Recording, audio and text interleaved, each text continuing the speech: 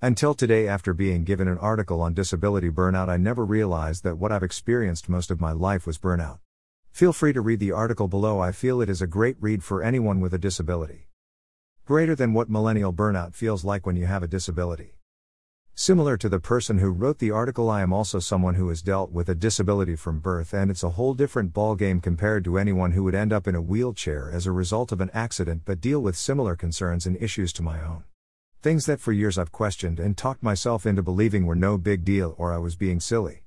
Constantly hearing the circumstances of my life being seen as just the cards I was dealt caused me to push through things to a point of being burned out by them. Year after year wanting to scream each time paperwork comes in the mail that silently says you aren't good enough or hurry up and get better already so we don't have to be drained by you. All the trees that get turned into paper wasted on me whose disability will never get better. Never being allowed to focus on the fact that while that may be my reality, it's not something that will get worse either. I can see how easily just being myself dealing with what I have to at the hands of others has caused huge burnout.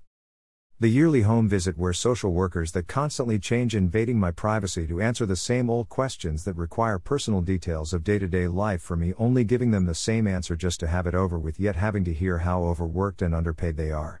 Feeling like a criminal that has to prove their innocence, yet at the same time trying to convince people, who clearly must not believe me, of my needs and services required.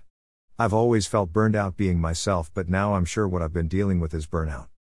The people of society that look at me zooming around in a power chair thinking it's really awesome and cool without realizing it's not a preference or a choice.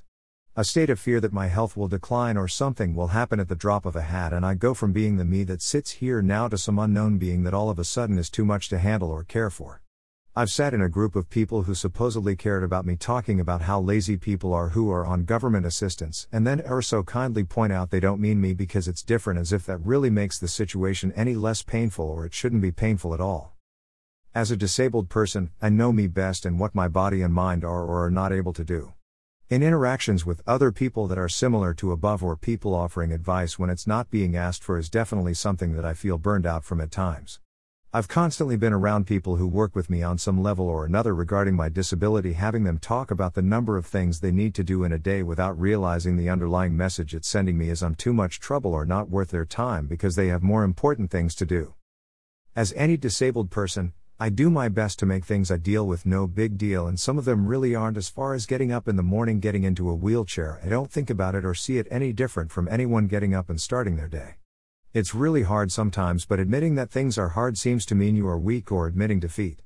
It saddens me because even though disabled people put a smile on their face and move on with their day seeming like it's no big deal, it's really a coping skill we need to have developed in order to navigate through life with all the unspoken or silent messages we are fed. Every day we make the choice to step into a world that isn't designed in a way that makes it accessible for us.